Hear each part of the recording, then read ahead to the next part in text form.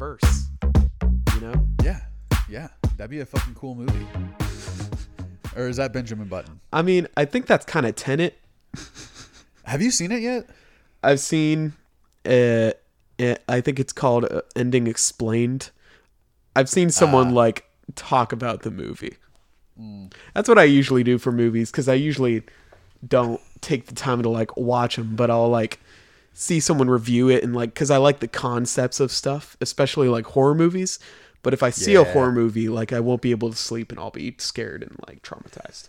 Oh, horror gets you? It fucking gets you? It gets me, man. Like, if I guaranteed, there was a time in my life where if I even like saw a trailer for a horror movie, I would not sleep that night, and I would think about it, and I would think about like, well, what is the movie like? And I would basically make an entire movie, you know. You'd create I would make it like horror in your head. I would make it the worst possible thing in my head, you know? And so like, that's why I've never seen Final Destination.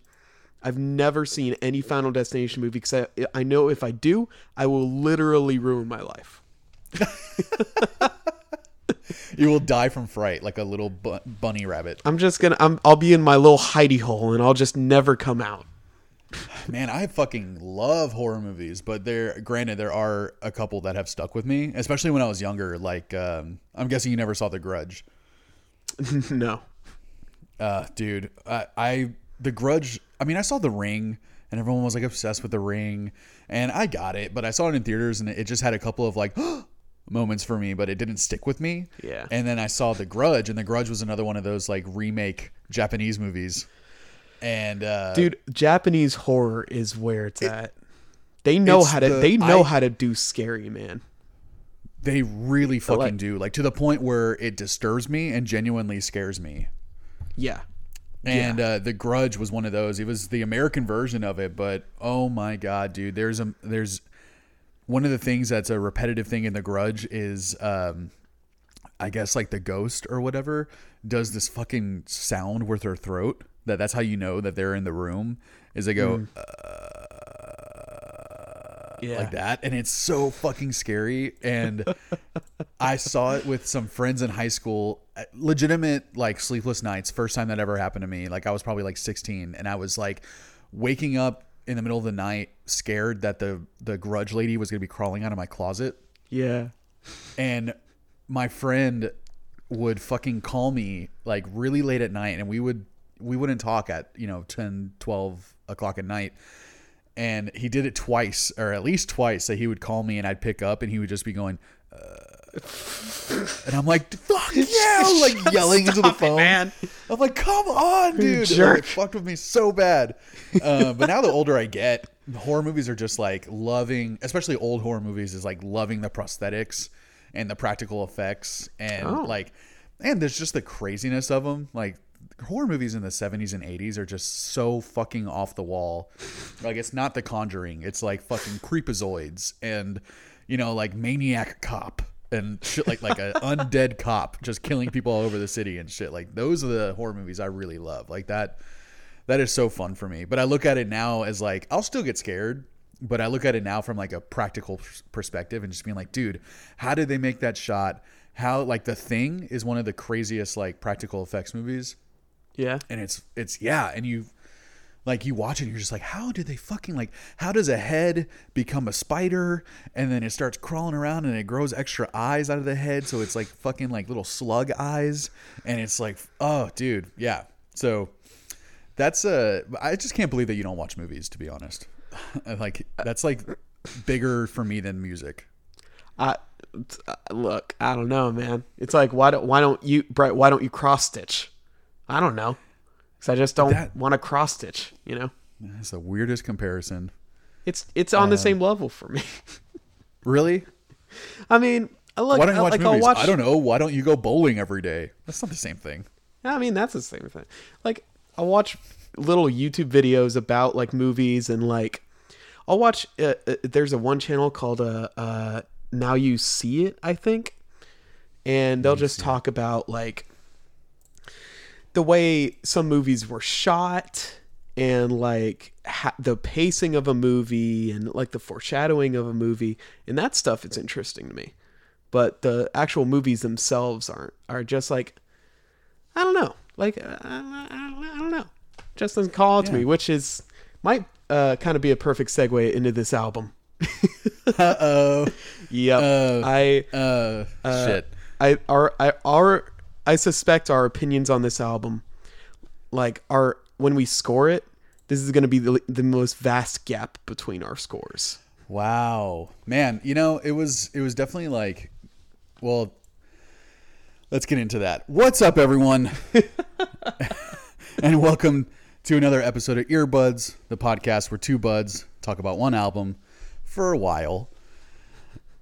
We talk about what we like and what we didn't like, and we rate it. We get into a bunch of bullshit in between. Eventually we get to the record, but we're probably going to be talking about movies for the most part of this episode.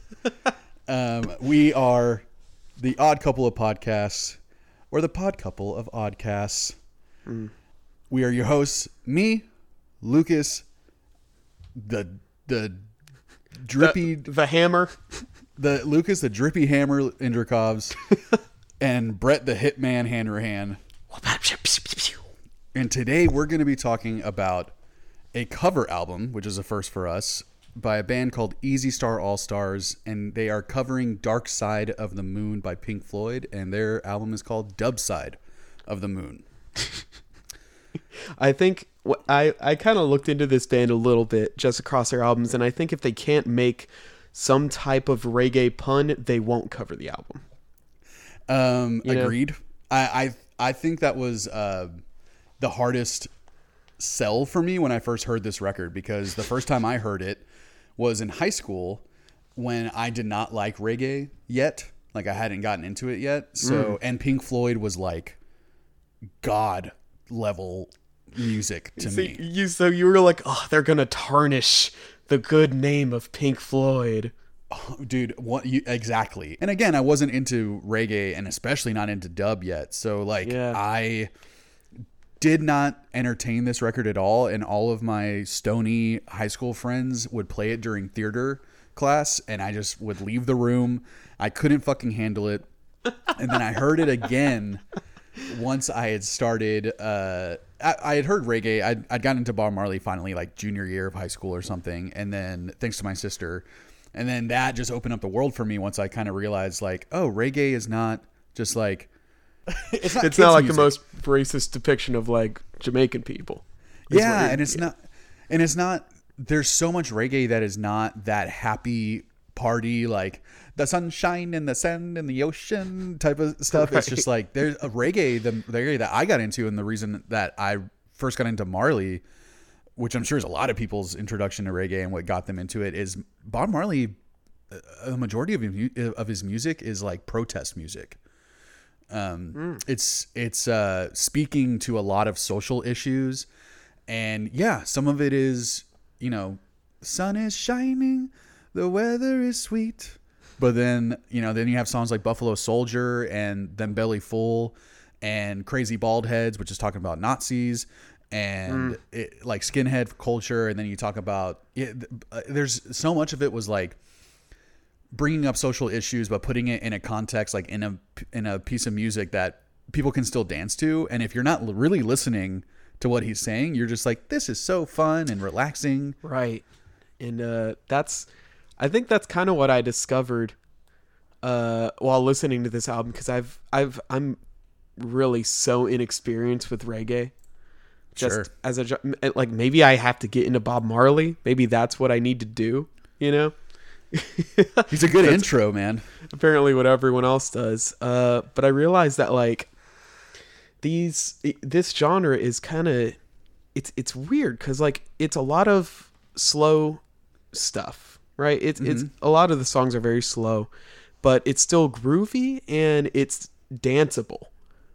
Oh yeah, for sure. Because like when you think of dance music, first thing you think of is some, I don't know, like EDM or like something fast, a little more fast paced and uppity, and it's like reggae is just the kind of slow and more groovy version of that, I guess. I mean, reggae is really meant to to smoke weed to, man.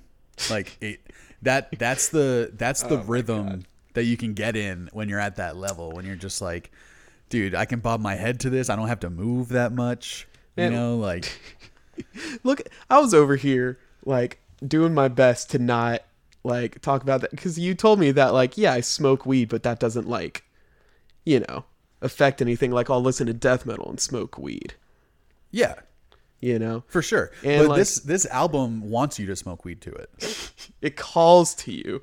Like in the beginning of Money, instead of using cash register sounds and like coins and stuff, they're using someone hitting a bong and coughing.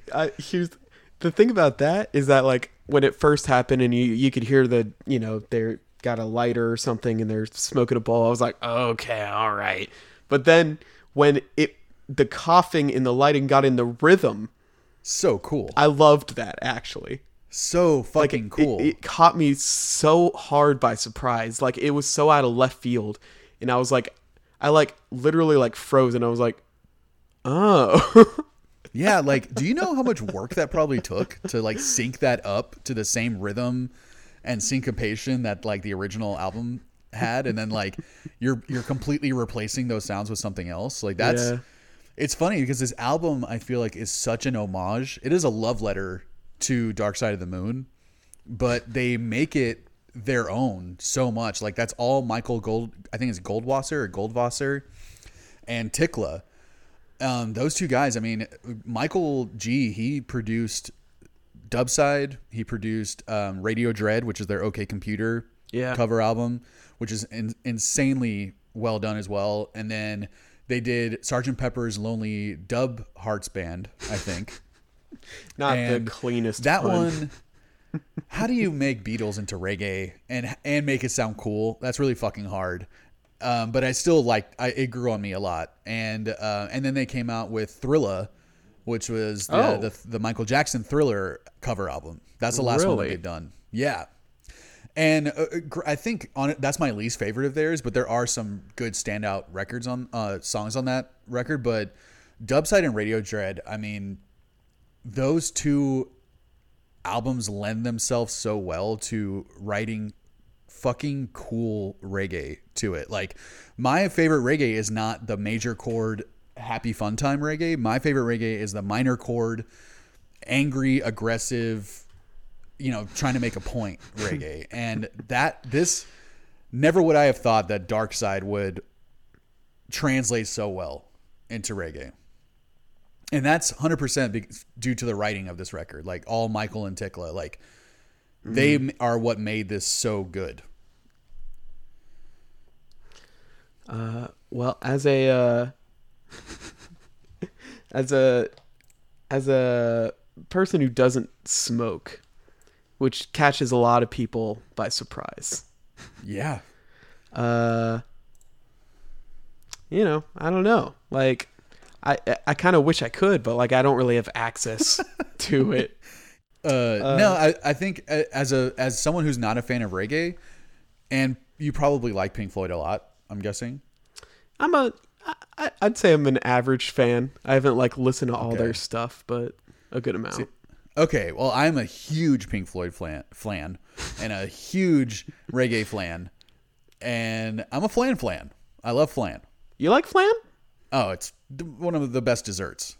Oh, and okay. That's what was so hard for me to get into this the first time, because I was so into Pink Floyd, and I could not accept this as a serious piece of music.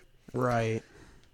But yeah, it did take me finally kind of like experimenting with weed, and I somehow came back to this record, and since then it has been a top 10 album of my life.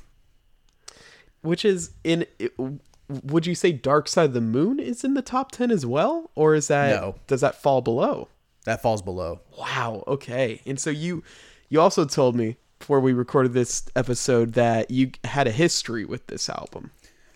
I do. I actually have some history with this album, with this band, and with this record label. So my intro wasn't great, but then once I got into college and I gave this another chance, it really did become one of the coolest things I'd heard. probably like 19 years old. And I got so into it. And then they came out with Radio Dread. And I didn't like Radiohead at all at that point, mostly because so many people liked them. Like that's kind of like we've talked about that before. Yeah. I'm kind of a that's kind of your thing. That's kind of my thing. And I just thought Radiohead was weak and slow and quiet and boring. And then they came out with the OK Computer cover album, and that blew my fucking mind. And then that got me into Radiohead, and now Radiohead's one of my favorite bands. And, oh, really? But I would still hold OK Computer, Radio Dread, the cover album. I still hold that in higher regard than the original album. Wow, man. That's might even be a crazier thing to say than Dub Side over Dark Side, honestly. It might be, man. I wouldn't be surprised if that like it surprises some people, but that's how much I love reggae music. Yeah. And how impactful reggae music was on me growing up. Like, despite, I have so many memories with Dub Side of the Moon. It's held so dear to me. And there are so many moments when I was listening to this album, getting ready for this episode, that like, it took me back to driving around with my friends to our first show in San Antonio that we were going to play. And we were all smoking joints in the car and listening to this, like cranked up, and, just so many moments of this album like was present in my life, So right. Whenever I was in college, one summer I just kind of like got a wild hair at my ass, and I thought that I wanted to get an internship. I was like, I had no reason to. I knew it looked good on a resume. That was really the only reason I wanted one. Sure. Other than just like, I want to do something this summer. So I started looking on the Easy Star Records website, perusing around. They didn't have anything about like internship availabilities or inquiries or anything like that. But I would look at some of their photos that they had on the site, and the caption some of them would be intern Michael at this festival, or intern Kayla at this festival. And I'm just like, oh, they have interns. Maybe that's what gave me the idea. So I kept looking for stuff on the site to be like, where do I inquire about internships? And there was nothing. So on the website, they had the CEO's email address. So I emailed the CEO. Eric is his name, and fucking really, really cool guy, and emailed him directly and just kind of started asking questions. It was like 6 months of emailing each other back and forth to try and coordinate if I can go up there. And where were they based? They're based in New York City. Wow. Yeah. Okay. So I didn't have anywhere to stay. I wasn't going to be getting paid. Yeah. But I was going to have one meal a day basically paid for me. And then I was going to be able to just help and just get experience on working with a small record label. And that was the summer that they were recording Sgt. Pepper's. Oh, really? So I was the dude running to fucking a coffee shop down the street from the studio to pick up boiling hot cups of water so Matisyahu could make ginger tea before he sang in the studio. And then I was the one who was in charge of trying to find, Ital. Have you heard of Ital cuisine? No. Ital is like the Rastafarian diet cuisine. So it's all vegetarian. Okay. And just a lot of like Jamaican spices and stuff. And it was up to me to find an Ital restaurant that the Mighty Diamonds can eat at. And I'm talking about these dudes are in their 60s. They had their fucking whole family in this small ass studio. So there's like 15, 20 people in the studio because they're just like, hey, it's a family affair. Anything we do. And I started walking around just trying to be like, dude, where am I going to find an Ital restaurant in fucking Brooklyn? Like that's going to, and I had never been to New York, and I didn't know that type of shit is everywhere. But at the moment I was just fucking terrified. And then I ended up finding a restaurant called the Mighty Diamonds. Oh, wow. And I asked, I was like, can I speak to the owner? And the owner comes out, and I go, did you name your restaurant from the band? And he goes, yeah, they're my favorite band of all time. Ooh. I love them. That's the reason I got into this type of cuisine and blah, blah. And I was like, dude, would you believe me if I told you? I got a surprise for you. Yeah. I was like, would you believe me if I told you that the Mighty Diamonds right now are fucking 2 streets away recording, and I can get them to come eat here? And he said that he would let them eat for free if I was telling the truth. Sure. So I went back to the studio, and I was just like, dude, the Mighty Diamonds, there's a fucking restaurant named after you guys we have to go. And so after they recorded, we all went to the restaurant. The owner, I felt like the fucking like coolest dude in the world because I just made this guy's fucking life. So yeah, so the history is like I eventually was able to get an internship with them, and I went up to New York and spent 5 weeks interning for Easy Star Records. I met this whole band. I became friends with a lot of them. The bassist of this band, like we still keep in touch every now and then. He sends me happy birthday messages every year. Aww. One of the nicest guys in the world. Some of the singers are super nice, and we still follow each other on social media. And it's just, they're some of the nicest people. Eric, the CEO, Michael, the producer. They are really genuine, really nice people. And yeah, so I have a very personal connection with everyone that was involved in the making of this. Right. And so that probably, even before I got the internship, this was a massive record for me in my life. And then after that, it's cemented itself as one of the top 10 albums for me of all time because of that very personal connection that I have to it and those relationships that I made because of this record. Right. Yeah. So I'm obviously biased as fuck. So you're gonna kind of be fanboying this whole time. I didn't even take any notes for this fucking episode because I just wanted to speak from the hip. And I mean, I'm sure you wouldn't have to anyway. No, I've heard it so many times, dude. Like this album is just part of my DNA at this point. And it's crazy too, because like if you're not into reggae, you don't realize like all the guest singers on here are like known. Like these people are known in the scene. Yeah, you know? I do not know that. You got right. Like Sluggy Ranks, who's like a famous dancehall singer who like basically was one of the founders of like New York dancehall, which is like more dancey reggae. Like if you listen to dancehall, that probably you could imagine like that's why it's called dancehall. It's almost like hip hop reggae, but it's a little more like dance music focused. Right. So you have like Sluggy Ranks, who represents that. You have like Corey Harris, who is part of like the Kebmos and the like acoustic guitar dudes in the 90s that like blew up with that acoustic guitar music. And he's on a song. Like Ranking Joe is another like famous reggae. I think he's a DJ from Jamaica. He's on one of them. Gary Pine is on one of the songs. He's like famous for being the front man for the Wailers, who was Bob Marley's band. He was the front man for the Wailers from like 98 to 2006. So like he's really well known. And then you have Dollar Man, who's another like singer guy who's really well known. Then you have Frankie Paul, who's like this. Basically, they call him the Jamaican Stevie Wonder because he's blind. And he has an amazing voice, and he sang on Lucy in the Sky with Diamonds on Sgt. Pepper's.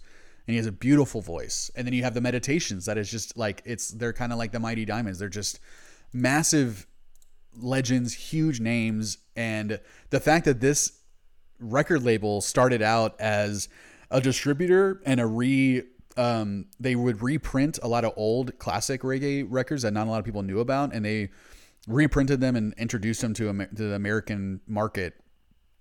And then these guys that like really just, they had clout because of their obvious love for reggae, and not just like Bob Marley. Like they love people that no one's ever heard of outside of Jamaica. Right. Yeah. And they created these relationships with these people because they're, hey, let me reprint your album from 1976 that I love. And they would do that. And then, like Sugar Minot or Sugar Minot, I don't know how you pronounce his name exactly, but he sang exit music for a film on Radio Dread, and I'm pretty sure he sang an album or a song on Sgt. Pepper's also. And it's like the respect that I have for this label like cannot be overstated, that how much these guys exposed me to some of the best reggae music and really some of the best music I've ever heard.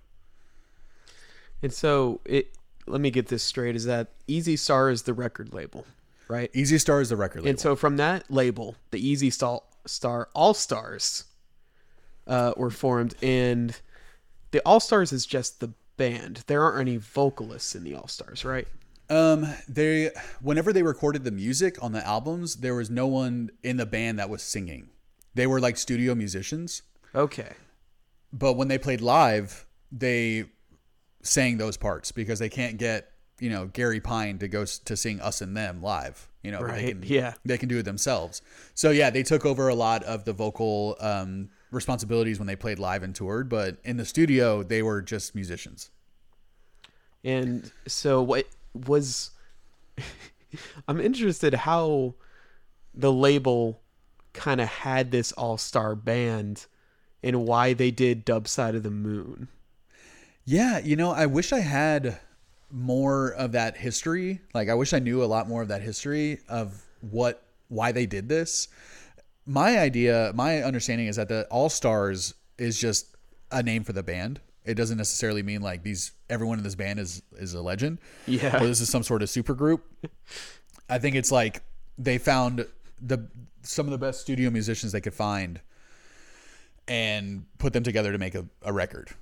And Dubside was I think an idea that Michael and Eric and Tikla had, and they were probably playing around with some stuff, and then they were like, hey, we might have something here, and they just went through with it. The cool thing about Radio Dread is I'm pretty sure from the beginning they had the rights to play this cover album and to write all this, but they did not have the rights to do Radio Dread. I think the story that I understand is that they didn't realize that they forgot to ask for the rights until they were completely done recording. Oh God, that must be the absolute worst email to send.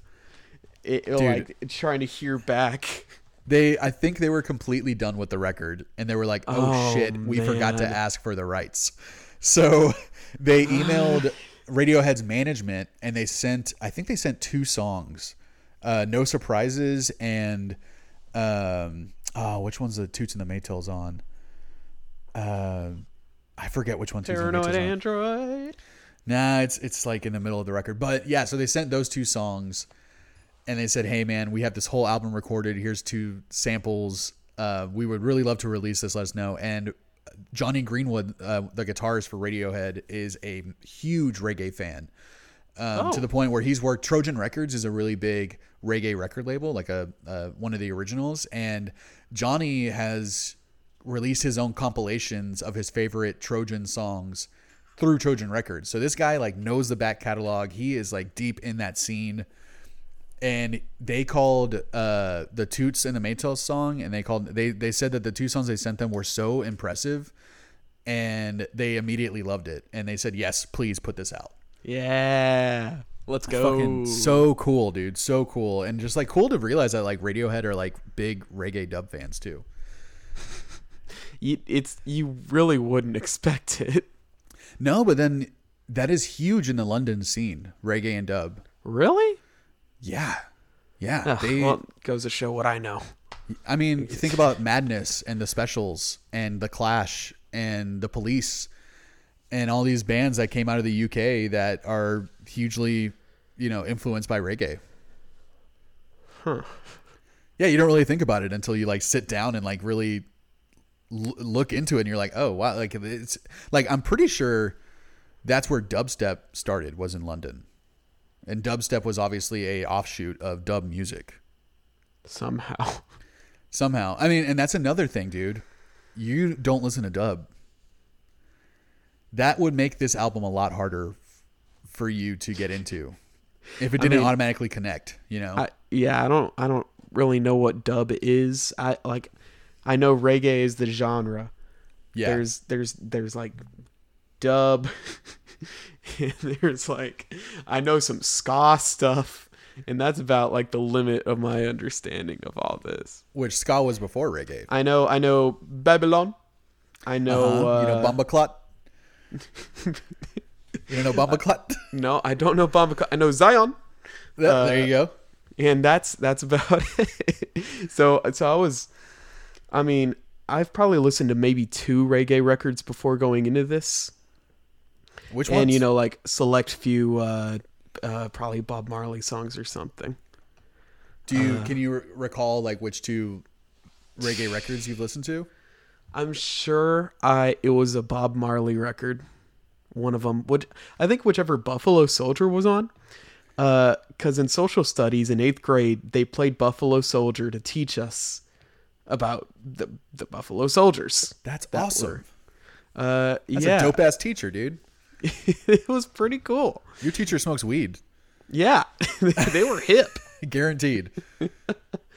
I think I just listened to like a best of reggae like album or playlist or something on Spotify just because I wanted to like try to get into it, and I listened to a bunch of songs and I was like, I don't know, this isn't for me.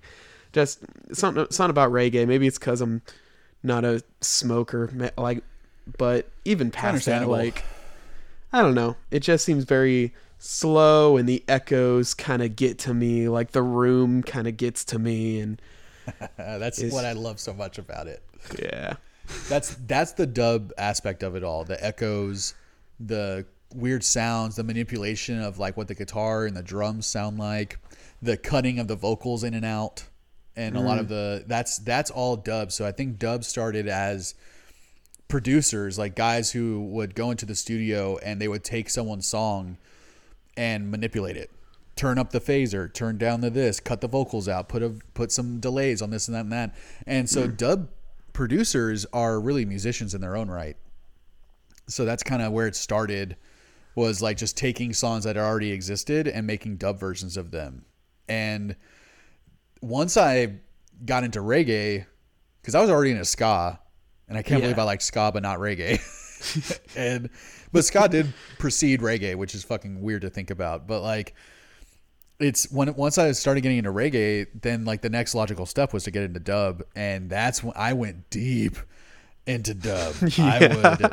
I would put echo on top of echo on top of echo on top of every song that I wrote at that point was all reggae, dub reggae stuff.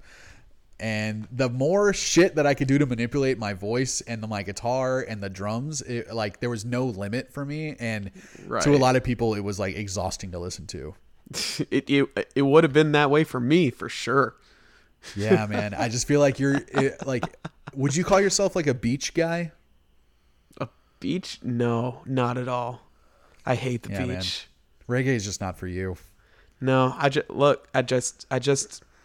it's a very vibe heavy genre, and I just don't got the vibes, you know? Yeah, you don't have the island vibes. I just don't got the vibes.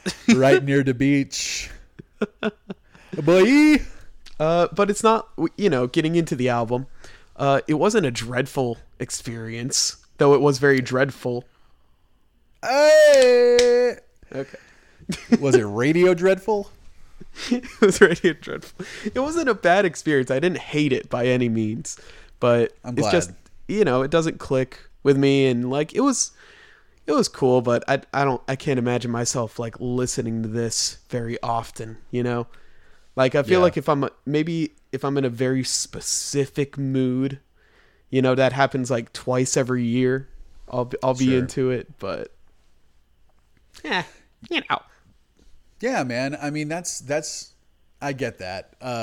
I think, having the history, like knowing the history of reggae and the history of dub, when you listen to this as a fan, and I don't know if I can even call myself a fucking like amateur historian, but just knowing the background of where a lot of this music started, this is next level reggae and dub music. Like, this is not your basic shit. Really? Yes. This is not, I mean, being able to take something like Pink Floyd that you listen to it and you're like, you can't hear a reggae cover of Time or of Money or Us and Them. And I think the songwriting on this record is some of the most impressive that I've heard on anything. And I can appreciate it because I have that history with reggae and with dub and all that stuff. And I can and I have that history with Pink Floyd, so I can really, really appreciate how masterful this record is. And what I'm trying to say is you're wrong. Yeah. Okay. It was all leading up to that. Yeah. And I'm right. Cool. Because if you like, I mean, we can just preface this. If you like reggae, you're going to love this album. If you like Pink Floyd, you might like this. But if you like reggae music, it doesn't matter if you hate Pink Floyd, you're going to fucking like this record. Like, guaranteed. Okay. You don't have to be a Pink Floyd fan to be into this, right? But you have to be a reggae fan to be into this, I think. And did you listen to Dark Side of the Moon at all when you were listening to this album? You mean when I first was getting into it? Like for this episode. Or going back? Nah, because Dark Side is another one of those records that I just know it back and forth. Sure. That's if that's not in my top 10, it's number 11 or 12. Like it's very close. It is one of my favorite albums of all time. And I didn't have to. I only listened to this once before this episode. Like I didn't have to listen to this multiple times to know exactly what I wanted to say about it, Yeah. But I mean, I can tell you right now that my choice nugs, and it was really hard to pick choice nugs for this, just based off of the songwriting alone, Money. To be able to play Money in a reggae format is so fucking impressive to me that it has to be up there as one of the best on the album. A fucking 6.5 minute reggae song is crazy to think about, and the fact that it can keep you into it the whole time. And like, what is the time signature of Money? It's like 5/4 or like it's 7/4. 7/4. How do you play 7/4 in reggae? They figured it out. I'm listening to it now. I'm pretty sure they retained the signature. I don't think you can play Money in a different time signature. No, that's dude.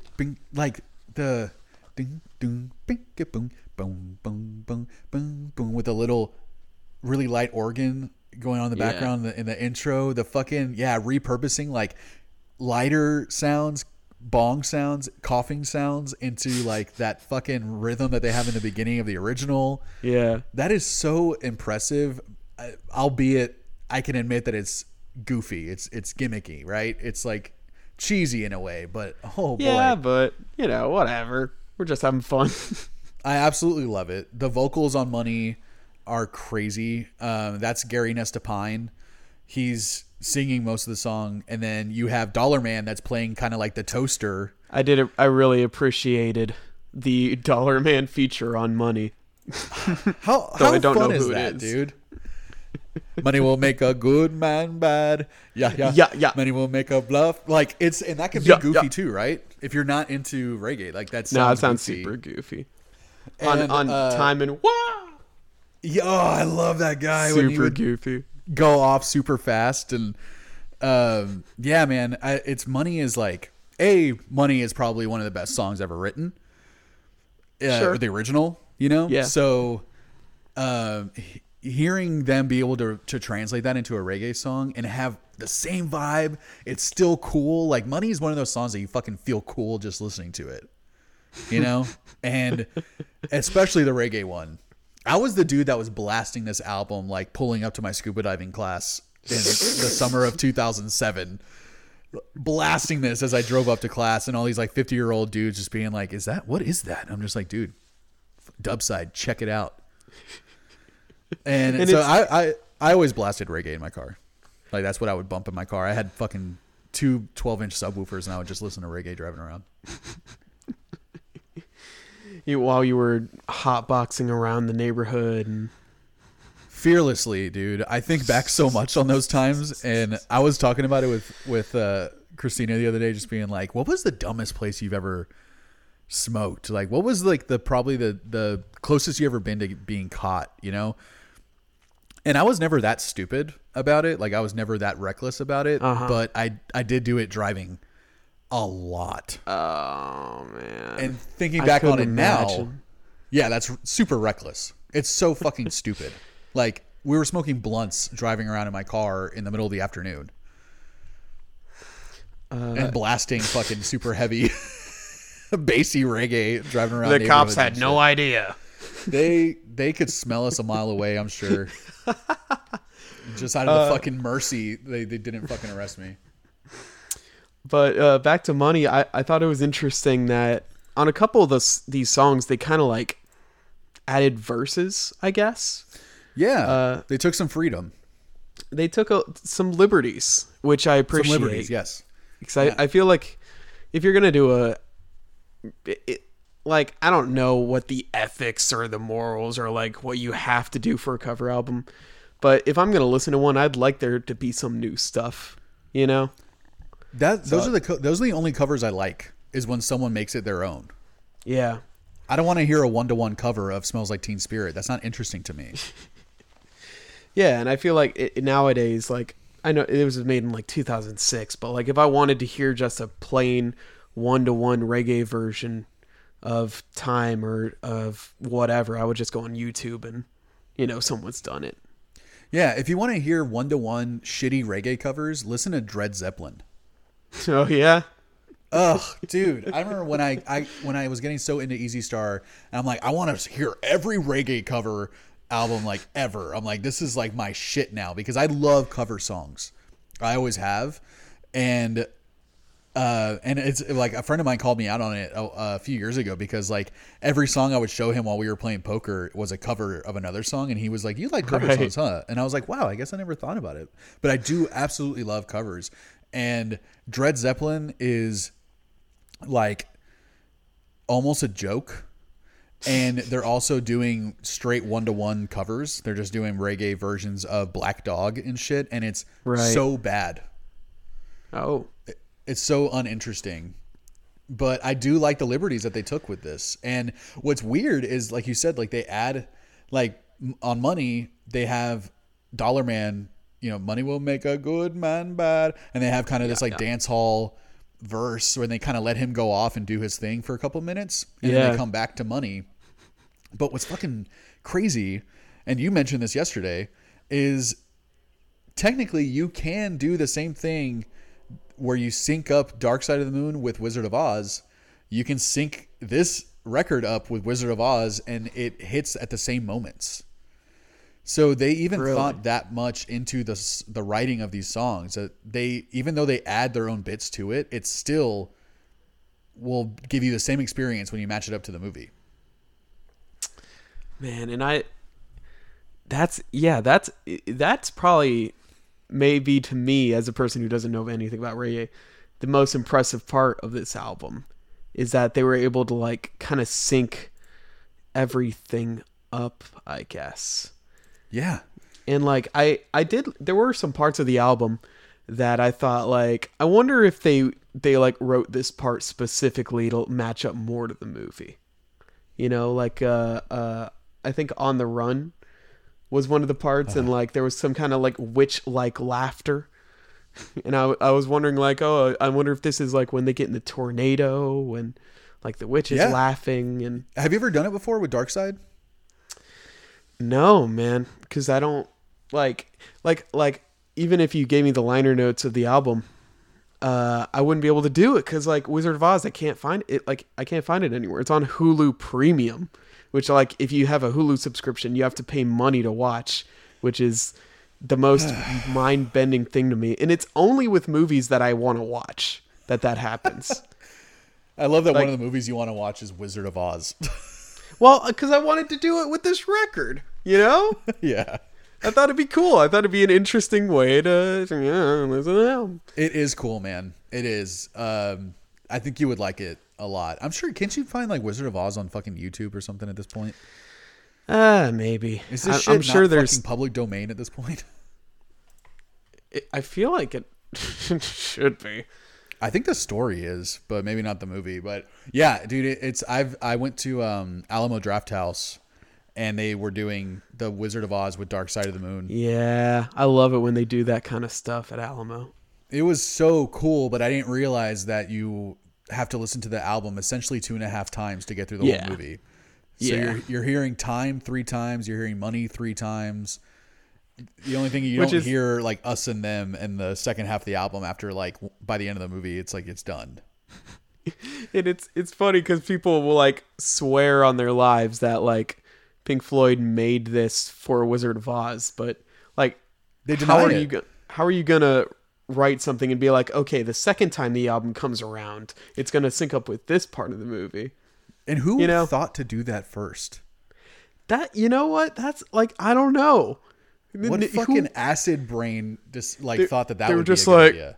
If I just play this album with this movie at the same time, how do you even think to do that in the first place, much less with Dark Side and Wizard of Oz? Right. And I don't know. And you were 100% right. When On the Run starts, that is when the tornado's happening in the movie.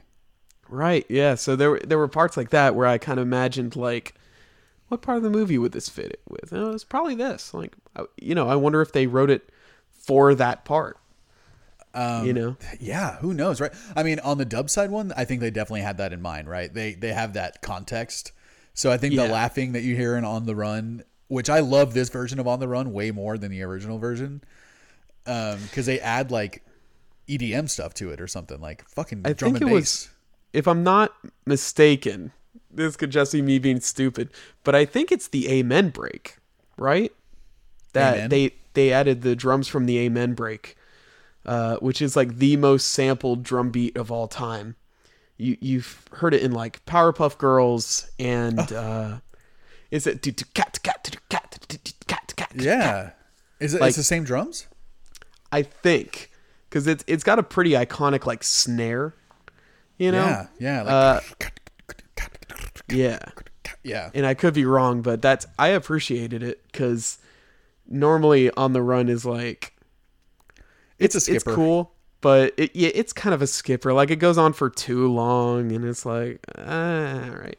But I did appreciate the drums on this one, and I only wish that they could have done even a little more with this song. Like, got a little weird with it, and like added some. I was like wishing for some echo stuff, which is like I was like ironic. Some echo guitars or some weird vocals or something, because I feel like they could have gotten really like.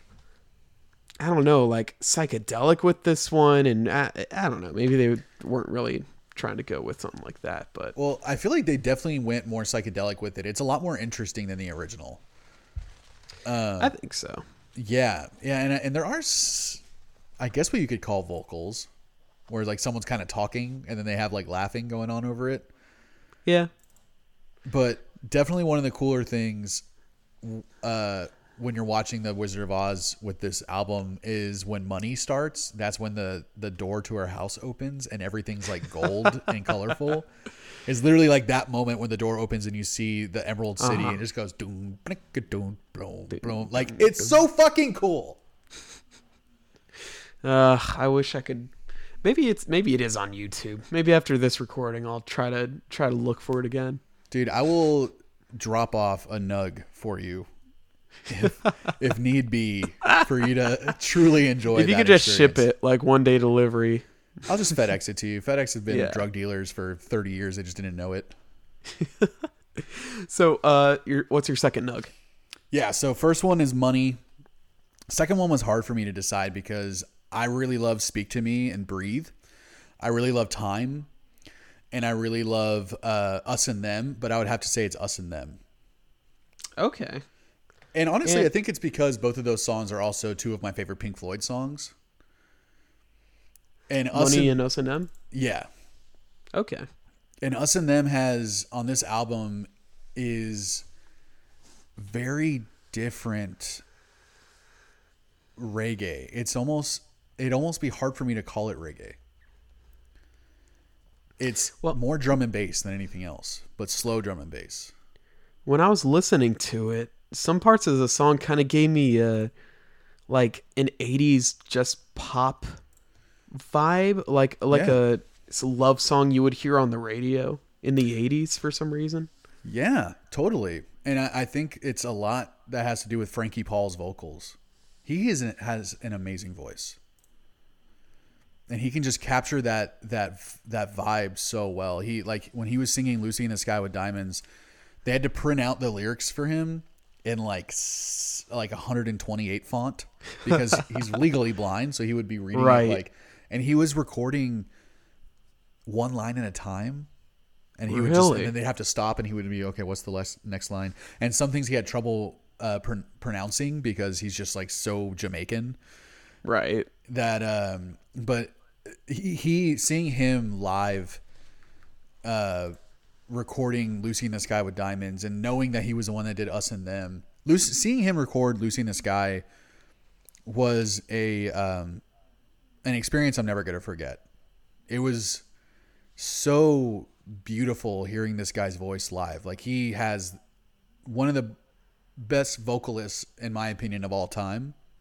Wow. And you do listen to this, like you're listening to Us and Them. It does sound like he is a 90s R&B singer, but he's a Jamaican reggae guy, and he has this smoothness to his voice. And Us and Them is a very heartbreaking song, and it's a very somber song, and he captures that mood in the way that he sings. He almost sounds sad the whole time he's singing Us and Them, and it's really beautiful.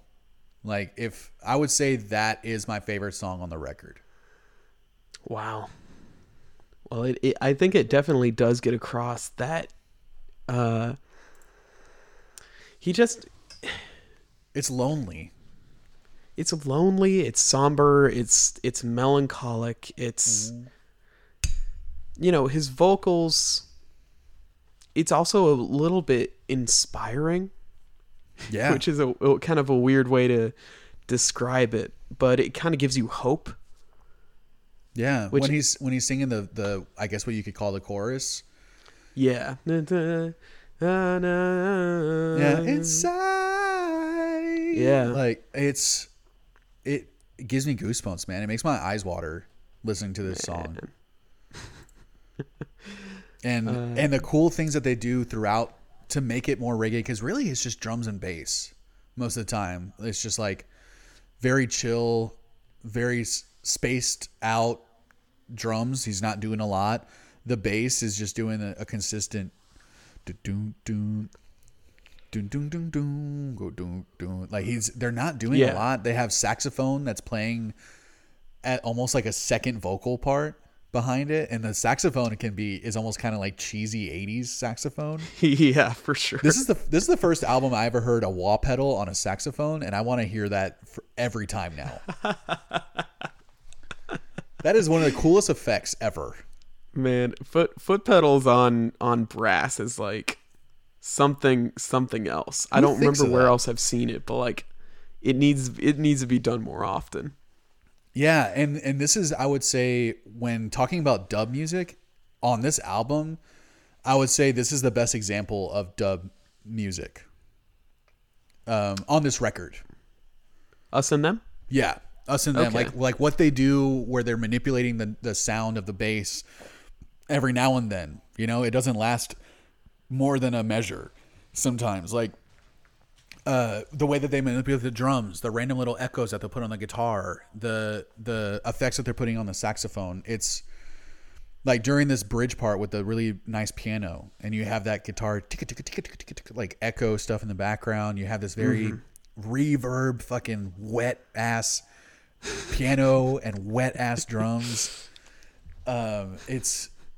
It really, like, this is like a clinic on dub music. How to make a song dub to where it adds to it, right? It's not like you're not replacing something just to make it weird or different. Like, this song wouldn't be the same without these little manipulations happening.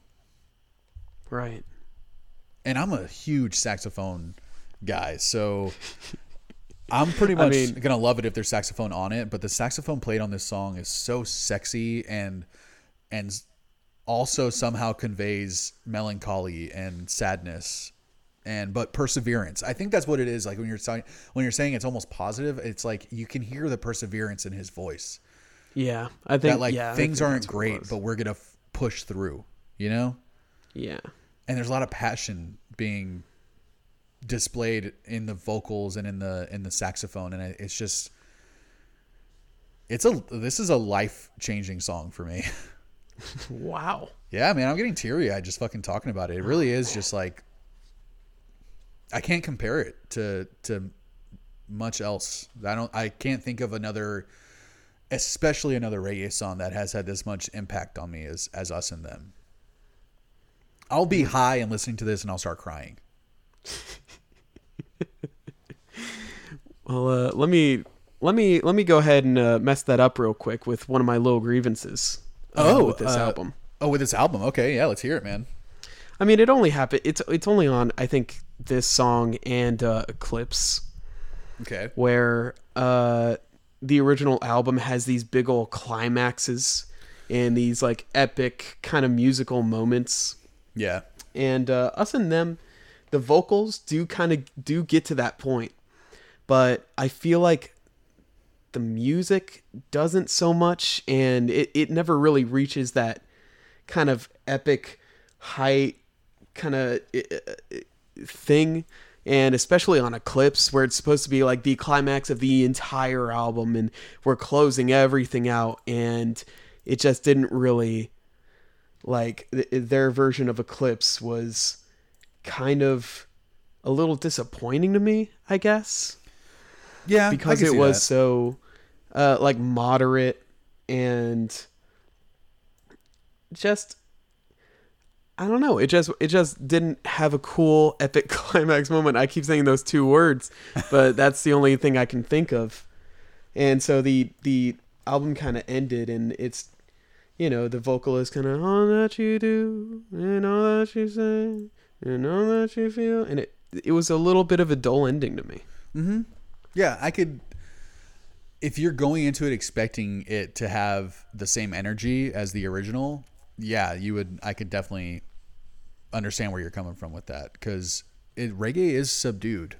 You know, it's not. You're not going to hear loud reggae. But yeah, the crescendos of those songs in the original is what makes them so cool, right? Like the way that it builds up. Yeah, Eclipse is basically just a minute, like a minute and a half long climax. It's building up. The instruments are adding instruments throughout the song, and it's building up with more vocals and Dark Side of the Moon, and then that's just kind of the fuzza of the entire album. And like, it's wrong to go in expecting the same energy and the same, I guess, like vibes and moments of the original album. Like, you shouldn't be going in like, oh, why didn't they do this thing on this thing? Mm-hmm. You know, but it seems to me like kind of the point of the entire song is to kind of finish off this album, and I don't know. Yeah, I totally get that. And the only reason that it didn't bug me was because as a reggae fan, I would not. It would be weirder to me if they did that. Right. Like, that's what, you know, not to change the subject real quick, but that's what was so cool about the Radio Dread album, was because you have songs like Electioneering. I don't know if you're a big Radiohead guy. Are you a Radiohead head? OK Computer is my favorite album by them. I think it's mine too. Electioneering is probably one of my favorite songs by them also. Yeah. And that's a fucking rocking song, dude. Yeah. I love that song. And hearing a reggae version of that, I was like, how the fuck how did you guys pull off like a fucking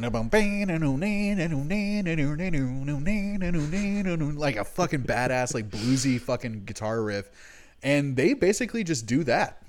They were like, what? Let's just do a rock reggae song, and they have a really cool, like, deep vocal guy doing like the vocals for that song, and yeah. So like I think they embraced a little bit more of the rock on Radio Dread than they did on Dubside. I would say. But I mean, yeah, like Us and Them is just, it's almost an 8-minute long song that is the same tempo the whole time. It doesn't really crescendo at any moment, other than, like you said, like Frankie Paul's vocals, like, just get to this level that make me tear up. And he was just the nicest dude in the world too. But you know, what were you, you know, as a guy who might not have totally dug this record, what were your choice nugs? My first one was Breathe. Yeah. And, you know, / Speak to Me, because I felt like that song in particular, to me, like, made a lot of sense being a reggae version, you know? Mm-hmm.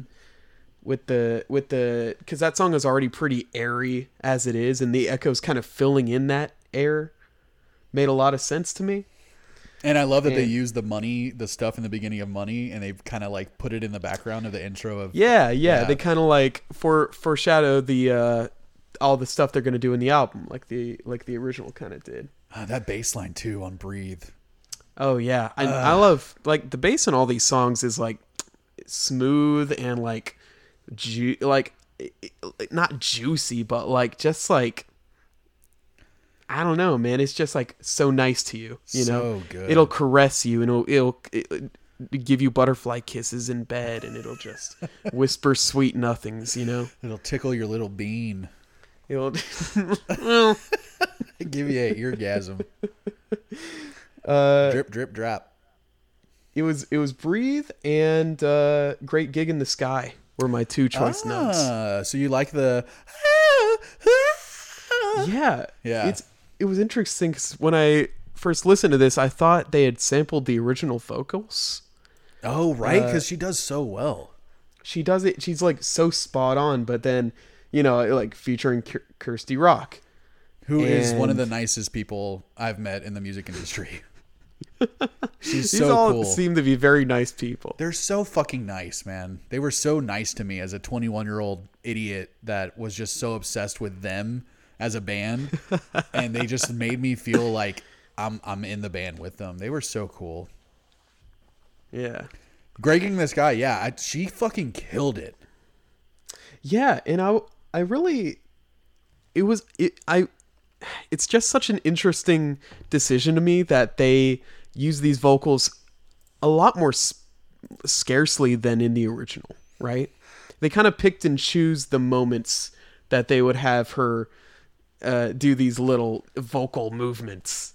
And it seems like they gave her some liberty too, right? Like she had those tentpole parts that she had to do, you know, that she had to recreate, but then they kind of let her do her own thing too. Yeah, and it's just like I can tell she probably has a very beautiful voice. Yeah. You know, just from just hearing it. But it's impossible not to see her do this live and not like crush on her like mad. And then also the bass is great in this song, and I was kind of getting into the jammy, spacey kind of vibe that this song was given, which is, you know, I'm sure kind of what every song is giving off on this album. But yeah, a lot of dub stuff on this one.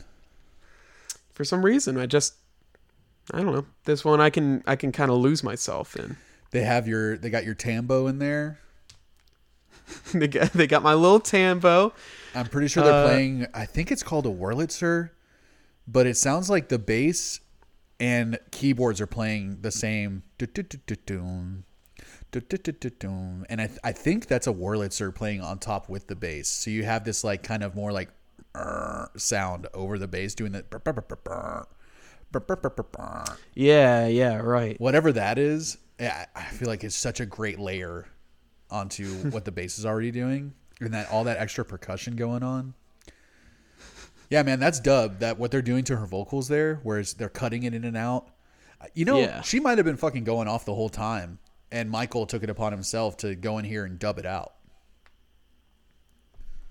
Well, recording a song like that for Great Gig in the Sky must be really odd, right? Mm-hmm. That and it's like how much pressure, because that is such a famous song. Yeah, and like, just I don't know how you go into that one, honestly, because it's kind of a freestyle thing in the original. Mm-hmm. She was just kind of doing whatever she felt in the moment. Like, do I memorize these things, or do I do my own thing? Do I like do half and half, which is kind of what it sounded like she did on the recording. Yeah, it sounds like she had those moments that she wanted to hit, that she wanted to recreate, probably maybe even fucking prove that she could do it, because the original lady's vocals are just unbelievable. Apparently she was 22 when she recorded that, the original singer. Wow, that's so weird. That's amazing, man. Like, and she was highlight, like she was that song, whoever that vocalist was.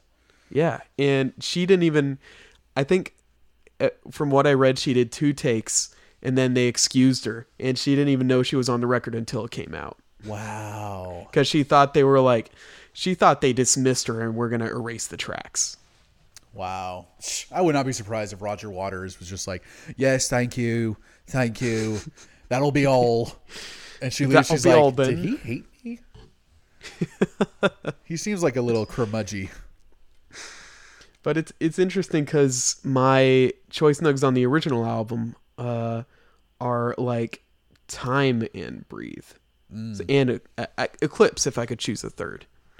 Yeah, Eclipse was my buddy. I think it was my buddy Peter's favorite song. Or no, it was Brain Damage. I think is Peter's favorite song. The lunatic is on the cross. And they have a great version on this one too, where they kind of pretty much stick to the original.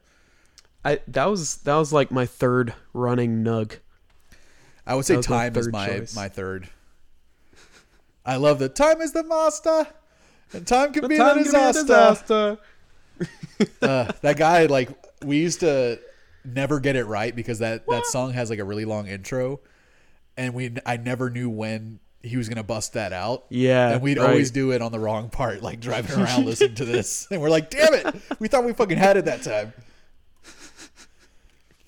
But Great Gig is that's surprising, man. You know, you're kind of surprising me a little bit because it's been a couple episodes now where your favorite tracks have been instrumentals. Yeah, I don't know what that's about, man. I like, I'll be the first to say that I usually just completely zone out when instrumentals happen, and I don't take any. I just don't listen to them. But sure, I don't know. They've been speaking to me. Yeah, man. I mean, Great Gig is like is there a song that you would say is bad on this record? What do you think is a bad song on this record? Well, as I mentioned before, Eclipse kind of disappointed me. Sure. I think I like their version of On the Run better. I do too. I think that might be the only version that I like better than the original. Honestly, you're not gonna like this, but I think the ranking, I think he kind of got to me. Yeah. Which it's weird because my first couple listens, I was like, oh man, I love this guy. Freaking, whatever. He's like his crazy fast rapping. But the more I listened to it, like the more it kind of got on my nerves. I just think it's so cool. Like he's literally going that fast. And I was listening to it and I'm just like, dude, is he just doing gibberish at one point? But I think he's legit saying stuff. Yeah, that might have been what irked me. Is that like it's like I don't know, man. Like I could do like I could do gibberish that fast. And, I'm a scat man. Yeah, and like the wahs got on my nerves, which sucks because I really because he did it so often, and it's just like a minute and a half of this guy just like doing whatever. Yeah, I think there's some reggae guys like Ranking Joe. I want to put man, I haven't listened to like old school reggae in so long, but they're like Barrington Levy and other guys like that they just have like go-to things that they do on every song, and I'm pretty sure that wow, I'm pretty sure Ranking Joe probably does that on every single song of his. That's like his thing, Yeah, and yeah, I don't know. I think I like the. I think there were only like 2 kind of original verses on this album, right? It was Time and Money. Mm-hmm. There might be another one. I like the Money one a lot better. Yeah, me too. That guy's voice, Dollar Man's voice, is just so fucking cool. Yeah.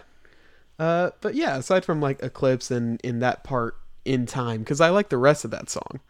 Right. It's just kind of when that guy comes in and just wrecks shop.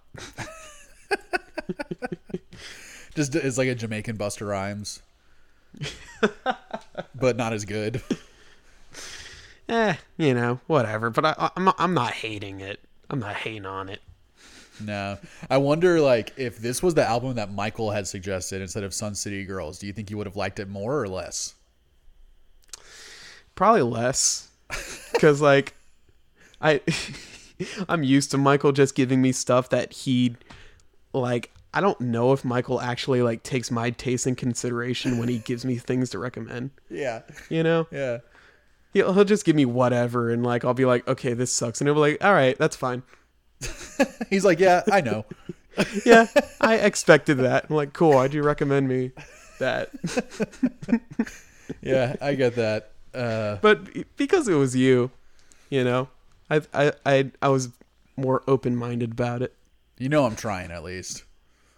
Yeah, and like again, like I didn't hate the record by any means, but it's not going to get a very high rating. Sure. As well. Yeah. Well, let's get to that, man. What would you rate this album? I'm giving this one a 5.5. 5.5. Which is kind of like I'm still kind of on the fence about it, but it's leaning toward the more positive section, the more positive area. Mm. And like I'm not sure if I'll ever come back to this one. Maybe if I'd actually get more into reggae and I'd figure it out. Or I just like get dabbed out of my mind and it just clicks. Yeah, do you? It's almost like if I could make you a reggae playlist, would you be open to that? Of course I'm open to it. I'm always open to you recommending me stuff. Will I ever get to it? That's another question. I have made playlists for friends, multiple playlists in the last year. I don't think they've listened to any of it. It's a little disheartening. But 5.5, man, I think as a guy who really doesn't listen to reggae at all, you're a classic rock guy at heart. You know, I think I knew that this would be challenging, but this was a very personal choice for me to be able to talk about this record and talk about how much it means to me. You know, so so your rating doesn't matter, but mine does. So mine. Like I've said, man, this is a top 10. Well, this is going to be a pretty easy episode for you to edit because you're just going to take out my track. Yeah, it's going to be edited by the end of the day because I'm just going to save my track and put it up. Yeah. I feel like I was probably talking most of the time anyway, but this is an S tier album for me. Yeah, that makes sense. Top 10 of all time, no doubt. Like that's not even. I have no fucking hesitation to say that. This is a 9 point. It's nearly perfect, man. It's a 9.6. Man, I mean, with these records, with this and the Resignation, surely there was a point in your life where it was a 10. Yeah, for sure. Yes. I would say 10 years ago, maybe 12 years ago, this album was a 10 for sure. Yeah. I've just heard so much music since, you know, like I have to put it in context of everything else I've heard. But yeah, like I said, this is nearly perfect. I mean, there's nothing that I don't like about this record. I think the only thing that I would want to change on this is, I don't even think I would change anything, dude. I mean, look, man, you got 0.4 points that you are not accounting for. Yeah, you know, feel me? I think On the Run has been a song I never liked on the original, and I like this one more, but I still skip it most of the time. So that's probably what it is. I think that's the only thing I would change is like On the Run, I think is just a filler song on both records. But 9.6, man. 9.6 for me. This was a life-changing record once I finally really gave it a chance. It led to a lot of really, really great moments in my life where this record was present in a way. Yeah, man. When you suggested this and you were telling me how much weight you're putting behind it, I had no idea how you were going to justify why this album is such a big deal because it's a cover album, right? You know, like it's weird, but after hearing this episode, like from your viewpoint, I get it. Yeah, man. You know? I'm glad. Like I'm glad that you let me like tell the story of, you know, being friends with these people in a way, and I've been in touch with them for the last over 10 years in one way, shape, or form, and I hold these people in really high regard. Like they treated me well when I was an intern. They were really respectful. They gave me an insight into the music industry that I would not have had without them. And it was one of the first things that I did where I knew what I wanted to do and I seeked it. I executed, you know, like Yeah. The only reason I got that internship is because I emailed the CEO. Like, that's not something that I think a lot of people would think of doing. And yeah, and then going to New York and living off $10 a day, and yeah, I mean, to be fair, I mean, my dad paid my way through. Like, I was renting a room in an apartment that was $2,000 for the whole time I stayed there. Oh my god. Yeah, this lady fucking gouged me, dude. But it was one of, if not the best summer of my life, it was the second best summer of my life. Wow. And a lot of that has to do too, because the way that summer worked out was I went to Brazil for the first half of the summer, and then I was in New York for the second half. I literally spent one night. I landed in Houston, and then the next morning at 6 a.m. I was flying to New York. Jeez, man, that was an active summer for you. And it was the first time I went to Brazil. We stayed in a cabin in the Amazon. We went to Rio de Janeiro. We went to Brasilia. I met my whole stepmother's side of the family, and they were all incredible. I ate some of the best food I've ever had. It was the summer that I lost 100 pounds. Like, I had officially lost 100 pounds by that summer. And it was the first summer that I was 21 years old. So I was in Brazil and I was in New York that whole summer as a freshly thin, youthful, freshly legal, drinking, smoking. And it was the best summer of my, I'm going to say it. It was the best summer of my life. What would you rate it? That summer was a fucking 12 out of 10. Ooh, shit. And I'm not even discounting the fact that my laptop and my over 300 movies that I took with me to New York. I took all my DVDs with me to New York for some fucking reason. Bought a ton more while I was there. Like I told you, I'm a huge movie head. They all got stolen out of my luggage when I flew back to Houston. Oh my god. And that was absolutely heartbreaking. I've never been able to rebuild that collection. I can't even remember 90% of the movies I had, and it still breaks my heart to think about it. That the good experiences I had that summer outweigh getting my laptop and all my movies stolen. And my Xbox. I also took my Xbox, which my dad suggested. Did you bring any clothes? Dude, I don't know why I took so much of my shit. I think I was so worried that I wasn't gonna have anything to do at night. That I'm like, let me play video games, let me watch my movies, blah blah. Not even thinking you weren't gonna have anything to do at night in New York. In New York fucking city. Yeah, I didn't think I was gonna have anything. Look, there's not a lot. It's kind of on the country, right? Yeah, everyone's asleep by 10. Yeah, it's the city that's sleeps. I think is what it's called. Yeah, the city that's asleep by 10 is the nickname. Yeah. And yeah, I don't know why I took all that stuff, and I probably deserved to get robbed because it was really stupid to put all that shit in my luggage. But it doesn't. 12 out of 10, man. That summer can never be beat for the experiences that I had that summer, and it was huge on me too, like on a personal level of building my confidence. I was the opposite of a confident guy prior to losing all that weight.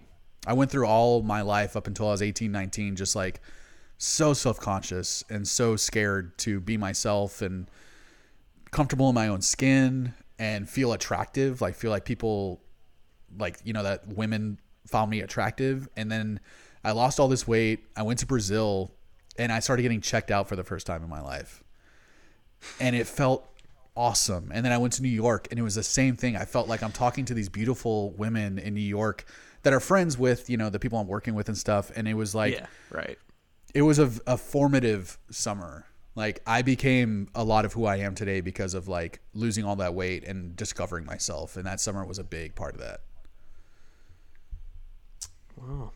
Maybe we'll do an episode about that summer in particular some other time. I can talk about that all fucking day, man. Count me in. What would you rate this episode? You know what? I'm gonna rate this episode a 9 because I like that you had a personal connection and that you had like a whole story, and I had no idea you went to New York for a summer or Brazil. Yeah. So I learned new things about you, learned more about my friend. That's a 9 in my book. I love that, man. It's this is a 9 for me too, man. It was knowing that you were probably not gonna like this album as much as I did, but I was so. Did you excited. know that when you suggested it? Yeah. Okay. Yeah. All right. Just wanted to make sure. but it was done in a way, I suggested it in a way because I really wanted to talk about it, and I really wanted to have the other perspective. The perspective of someone who isn't a reggae guy as much as I am, or you know, maybe not at all. So like, yeah, it was really fun to talk through this. I can't even think of what food I would call this either. What about a flan? This is a flan at the beginning, dude. Yes, exactly. This is a goddamn flan. It is the best flan you'll ever fucking have in your life. This is a THC lace flan, dude. It's a flan that'll get you high. That won't give you IBS and bubble guts and the booty squirts. You don't got to worry about any of that stuff with this flan. No, it's a dairy free flan that has weed in it that will fuck you up. And it'll taste good with every bite. You can have the whole flan and never get fucking tired of it. It's the perfect flan. It's the perfect flan. Well, buddies, as of now, we kind of don't have a plan for the next episode. That's right. Yeah. We're gonna see if we can get a friend on, and if not, I think it's gonna be on me to choose an album. And what that'll be, it might be I Can Fool Anybody in This Town by Lily. It might be Hawaii Part 2 by Miracle Musical. That's a good one. It might be some third thing that I come up with. Who knows? It might be an album that you write in the next week. That I might just write an album. Yeah. Force Lucas to listen to it and give me his constructive yet positive criticism. Only positive. Yes. I don't accept negative criticism. Well, we'll figure out what that album is going to be. But in the meantime, you know, if you like this episode, give us a follow on Instagram at EBPcast. I am at Jean-Luc Guitard. Brett is at Brett Hanrahan. We have really easy names to spell. The EBP cast. There's no way you can mess up any of those letters. We have a YouTube channel, which may be a little harder to find. I think it probably is, but also if you might be impossible. If you like this album, if you don't like this album, if you agree with anything that we have said or disagree, leave us a comment. We might be setting up a Google Voice chat channel that you can actually call in and leave us a voicemail or a voice message essentially, and we can fucking play that on the next episode. So get involved, y'all. Like, let us know what you guys think, and thanks for listening. Thank you, buddies. Brett, this was good. Lucas, this was good. And 3,